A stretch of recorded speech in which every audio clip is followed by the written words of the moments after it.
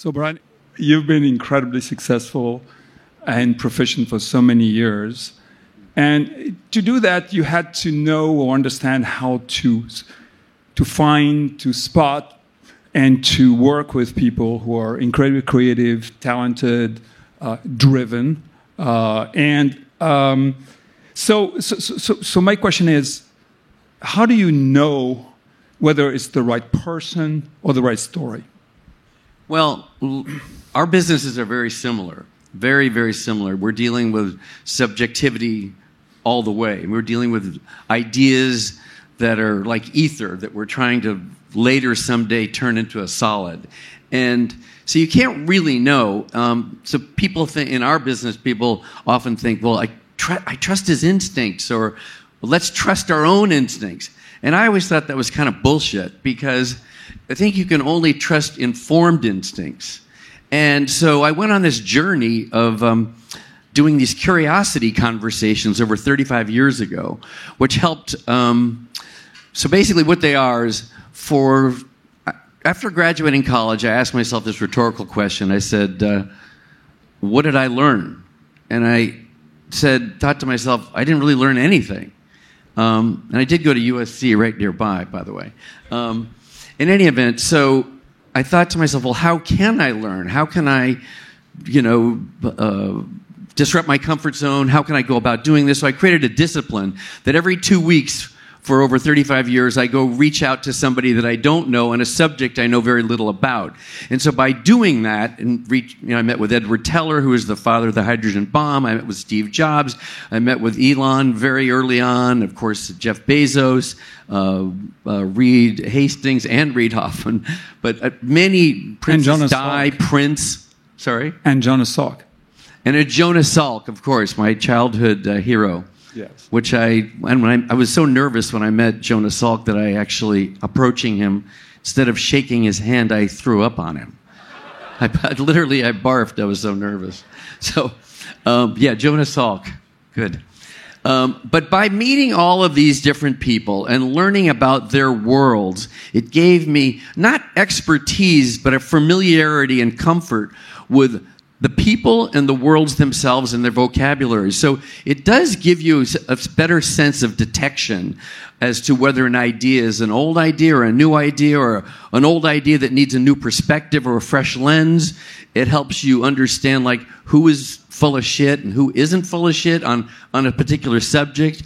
It had me, think of questions that I would have never thought of, like, when I meet a director, if I have to pick a director and have to choose him, I say, or her, I say, well, what does it look like? And then they say, what do you mean by that? Well, what will it look like when you make it? What will that shot look like?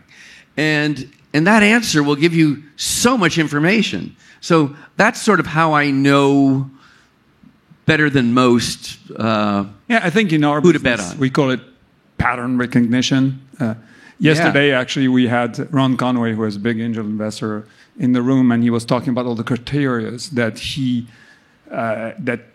cares about in an entrepreneur, that he's developed over the years, because the more you see, the more you know, and you're able to detect, and that's what you've done. Yeah, well, he has, and like you have tremendous pattern, and Mark have tremendous pattern recognition, because just the volume of incoming and outgoing is just, it's just, I'm awestruck by it. So tell me about a time where you were totally wrong. Oh, totally wrong. Yes, where it was totally not what you were expected. It's sort of a disappointment. Well, a lot of these curiosity conversations, they worked well, and they would go on an hour and sometimes 4 or 5 hours. But when I met with Isaac Asimov, the most prolific science fiction writer, or at least one of them, perhaps the most. After 2 minutes, his wife, who was also his psychiatrist, said, "We're leaving." And I thought, I flew to New York, and they just picked up and left. So that didn't go well. I made movies where I thought it's going to either be a smash hit or a flop. So I've had flops. I've never, I've been pleasantly surprised by many of the hits. One hit I thought would happen was Empire. I thought that would really, I was so passionate about that. And I thought people were so ill-informed about what it was. You know, they just judged it on the surface. And so that was meteorically successful, and it was great. You know, it was great because the mission was important to me. It was really important to me to make an all-black television show on network TV because nobody would do it. And you know, I started very early on getting to know Richard Pryor and then Eddie Murphy, and I made 7 movies with him. And I just felt it was just something was unfair. And so I wanted to try to do something about it. And I did that with Eminem on 8 Mile as well, something similar, where the editor of the New York Times said to me, I think when people press buttons in you that make you want to prove them wrong. And that was one where he said, I think that hip-hop is an inferior subculture and will soon fade. And I thought, I think you're wrong about this. But I wouldn't have known that had I not, and I'm digressing, had I not met Old Dirty Bastard like 25 years ago. And I met him because it was just literally a curiosity conversation where it was Thursday and Friday was my deadline to myself. I better get somebody. And I was in New York making a movie, and actually, it doesn't matter what movie, but and I hear this guy that seems pretty crazy talking to Howard Stern, and he says, "Don't you call me anything but Old Dirty Bastard." And I thought, wow, he's insisting on that as his name. And I thought, usually people run from that name. So I thought, I got to meet this guy, which I did on Friday, and I just was exposed to what I thought was able to feel the truth of that, and that it was like early stages of East Coast hip hop. And then I went on a journey and met many others. It's interesting because in a sense, you made it a discipline, right? That you would systematically reach out to people. It could be in a restaurant, somebody you saw, I think, and or other types of people. Schedule meetings, either ad hoc or call them if you heard about them, and then go and spend 2 or 3 hours in a conversation. Yeah, that's what I'll be thinking of who, because I was trying to think of who I met last, thinking you might ask that question. I thought I better schedule something for next week. But most recently I met an Uber driver that was really big, and I started asking him questions, which led to martial arts. I said, "Well, you must have. I'm sure you have other jobs." He said, "I do." And he said, like security, some sort of security detail. Well, what is that? And that became kind of mysterious. Anyway, bottom line is he was Serbian, and he's like 6'4", 5 maybe, and he knew of a martial arts, and I'd taken a few martial arts, but not this one. I never heard of it. It was called Sisteron, and it was a very unusual martial arts, and I just said, "Listen, if I pay you, will you teach me?" And he taught me this form of martial arts. So I'm pretty open-minded to stuff like that. It's not easy, but I would recommend that everybody do their own version of that. I think the good side of it is that you're supplementing the pitches that you get with those conversations. So it supplements the pattern. It makes it even more of a pattern in a sense. So you said that being a producer is like being an entrepreneur. And except that every single time, every single movie is you start from scratch. Again, so there's a big difference there. So can you talk about the similarity that you see in your journey to the journey that some founders here could have? And Sure. So, well, first of all, you have to have a story. And I know that founders I believe they all have a story, even if it's just an idea. Even if it's an idea or it's hardware, whatever it is, it's important to have an origin story. I know that. I strongly believe in that. So a similarity would be you have to have a story, but more importantly, I found that in my movies that succeeded, they intersected with some universal theme. So my first movie, and this helped me a lot because I suffered so much humiliation over wanting to make a movie about a mermaid. So the first movie I really made was starring Tom Hanks. It was his first job. and acting job. And it was about Tom Hanks, a man falling in love with a mermaid. And it was thought to be the stupidest idea. Like, constantly rejection. These rejections were horrific because they weren't just like, no, we're not doing it. They'd say, just can you hold on 1 minute? So they could actually say something mean to me about it. So they weren't satisfied just saying no. They actually had to go further and, break me down, humiliate me, just throw some barbs at me. So I just thought, well, there's got to be some commonality there. Because I think I believe that, I believe that the ideas that most likely succeed and become unicorns are the ones that seem to be the most crazy. And they do, the theme often does eclipse the story. And I'm hesitant to say this in a crowd of, founders and people that do this, but I think you just have to bet on the founder or the person with the vision, because the journey will change all the time. And that's exactly what happens with all these movies. They start one way.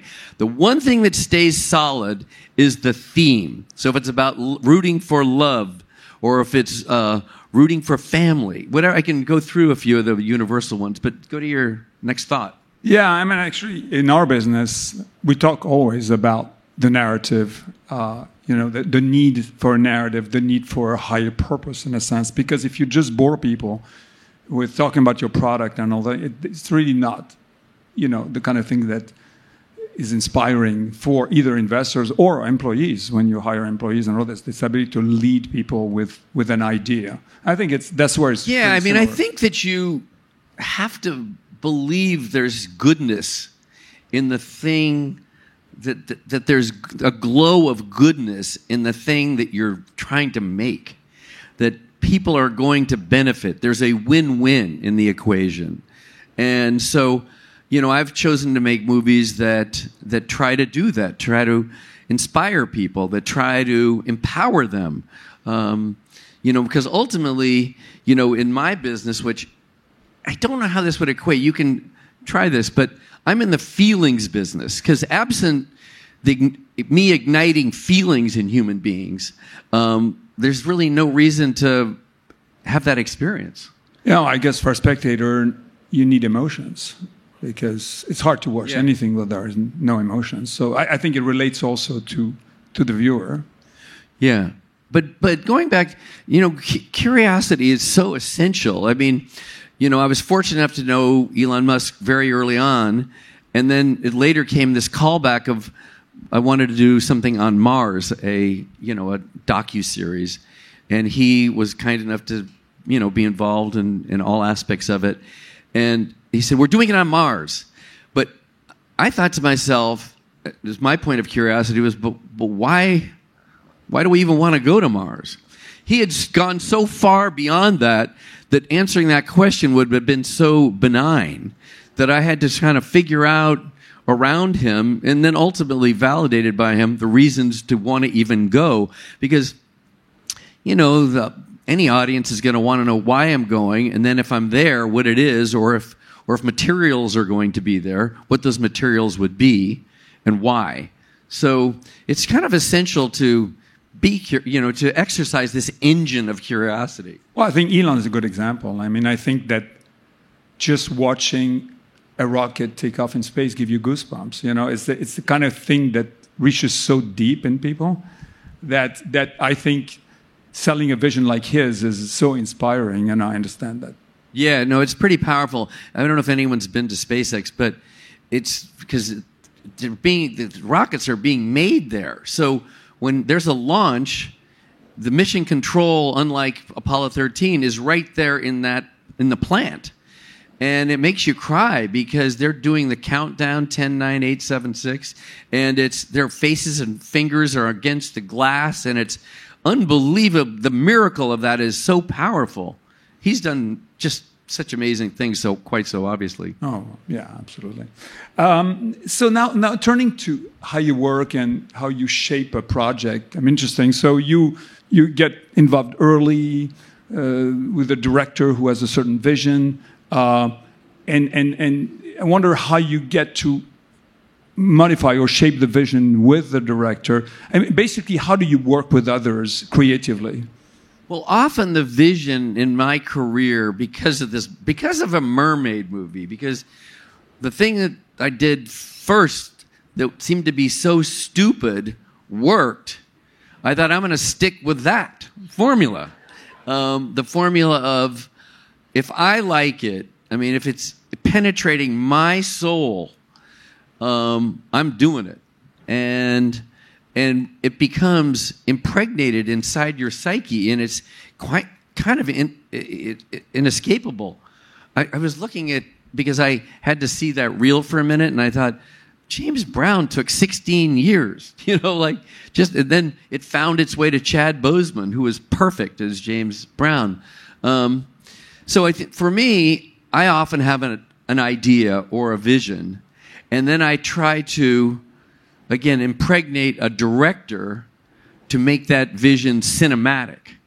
And then along the way, we have to find the other creative ingredients to build it. So the first step is the vision, or the story, or the idea, or the mission.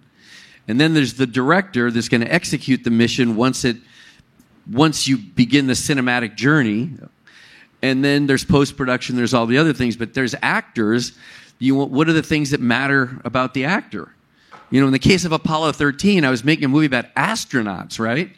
And so the studio gave me a list, and I created a list of all these action stars, whether it was Cruise or whether it was Costner. There was a whole group of action stars, and we're all ready to pull the trigger on one of those action stars. And I thought, but wait a second. A movie, Apollo 13, the public knows that they made it back safely. So who do we care about most in terms of saving them in outer space? Because that's what you're going to have to convince people of. You're going to have to engage them in something. And I thought, well, it's Tom Hanks. Everybody wants to save Tom Hanks. And so even though he didn't look like an astronaut, saving Tom Hanks seemed to be what we should be doing. Yeah. Simple. And you saved him. But I also learned that, and I don't know if this is true in the foundational ingredients of the stuff that you do, but within the ingredients, there's the writer, there's different. So I found that counterpoint was essential.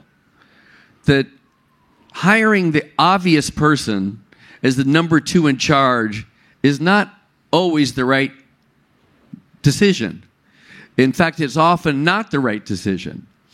So when I did the movie 8 Mile, I didn't know what director to hire. So I thought I should get those super hip, like Hype Williams, or I can name all the hip video directors and stuff. And when I would meet with them, they knew everything about hip hop. But there was this flash moment where I realized, but the audience doesn't know everything about hip hop, and I don't know everything about hip hop. I know something, but I want someone that's really excited, that has a beginner's mind, so that is more of an archaeologist, And so I think that's probably relevant in your business as well. You want people that have so much excitement that they're almost shocked, They're in awe of what's going on this journey, as opposed to being kind of mundane. So I learned, like I said to Dr. Dre, I said, I kept trying names on him. He goes, I don't know these people. He says, the only thing I know is don't clown out our world. And I thought, well, what does that mean? So I thought, what it means is only do what's authentic. Don't make shit up. It said, only keep everything real. If you keep everything real, no one's going to hurt you. And I think we pulled that part off. Wow. So you also actually wrote books, 2 of them, who I read. One is The Curious Mind, which relates pretty much to what we talked about in a sense, and the other one about making connections face to face, And so in the book, there's one thing that comes out in both books, in a sense, is that curiosity, again, is kind of your superpower, in a sense, right? And you use curiosity for everything. It's like a muscle that you've developed. So I guess, my question to you is, what is curiosity to you? Why do you define it? And how can you tell people in the audience that they could use that to their benefit in what they do? Because you've made it something from early on that, got you where you are now. Well, you have to be obsessed. There's shows on Uber the other night, which Travis, probably all of us know of Travis or know him. I know him. And, was a maniac, he's just such a believer. But I shouldn't use that as an example. I think there's so many different founders that are become possessed in the same way I become possessed over an idea that I cannot not do it. It's, and then you get also the reputation of this guy will never stop. You throw him out the window, he comes in the chimney. You throw him out the chimney, he comes in through a drainage pipe. That would be the way I would approach everything. Yeah, and then the other thing in your book. I think with curiosity, you have to be the kind of person that talks to themselves, where you ask and answer questions all day long.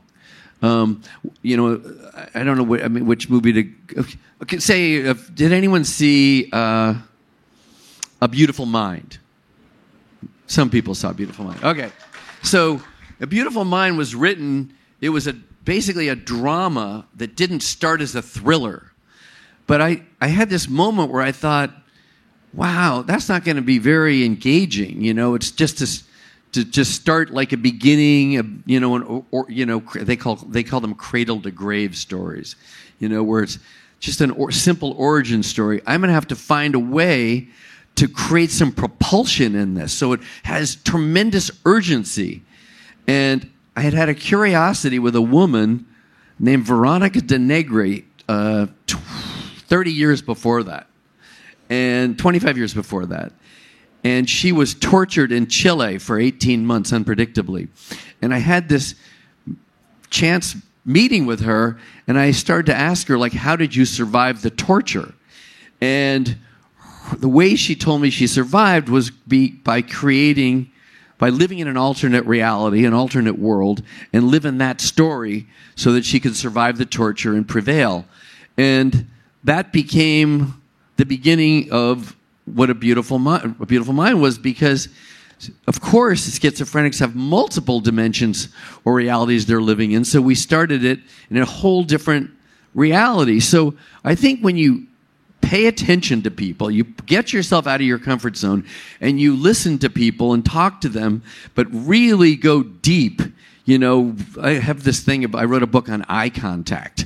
I was going to ask you the question. It was called Face to Face: The Art of Human Connection, and it's basically I just hypothesized that eye contact is the Wi-Fi of human connection. And I don't know if any of you are able to raise money if you're not looking at somebody and not distracted. You have to be present, and it's got to be your best date ever. So I always thought, that's how I approach these curiosity conversations. I want to have my best date ever with this physicist, or any of the people that I've met over time. Yeah, that's really your other superpower, in a sense of saying, reading your books, it's about this connection, eye to eye, really focusing on someone, listening to them, and then, of course, the curiosity side. Yeah, because curiosity and doing what we're talking about is not a transaction. And you can tell when you're talking to somebody that's just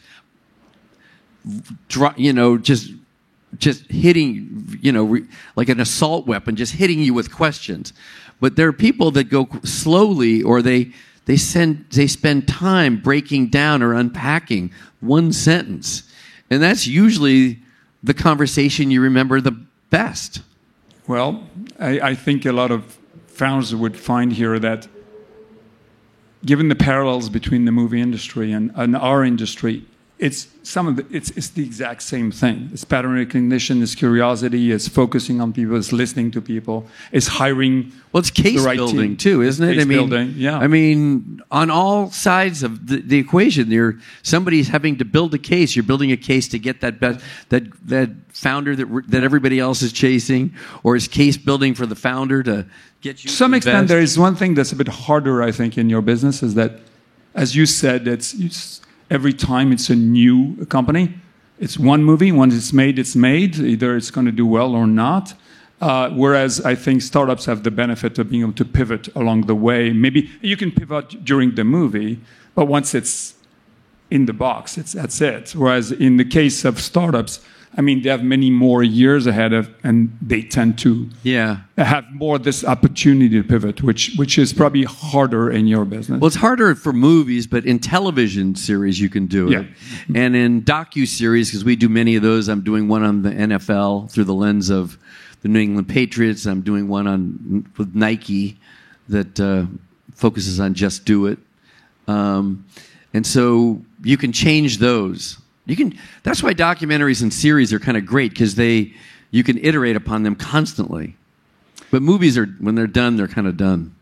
Well, Brian, thank you so much for your time. It was very informative.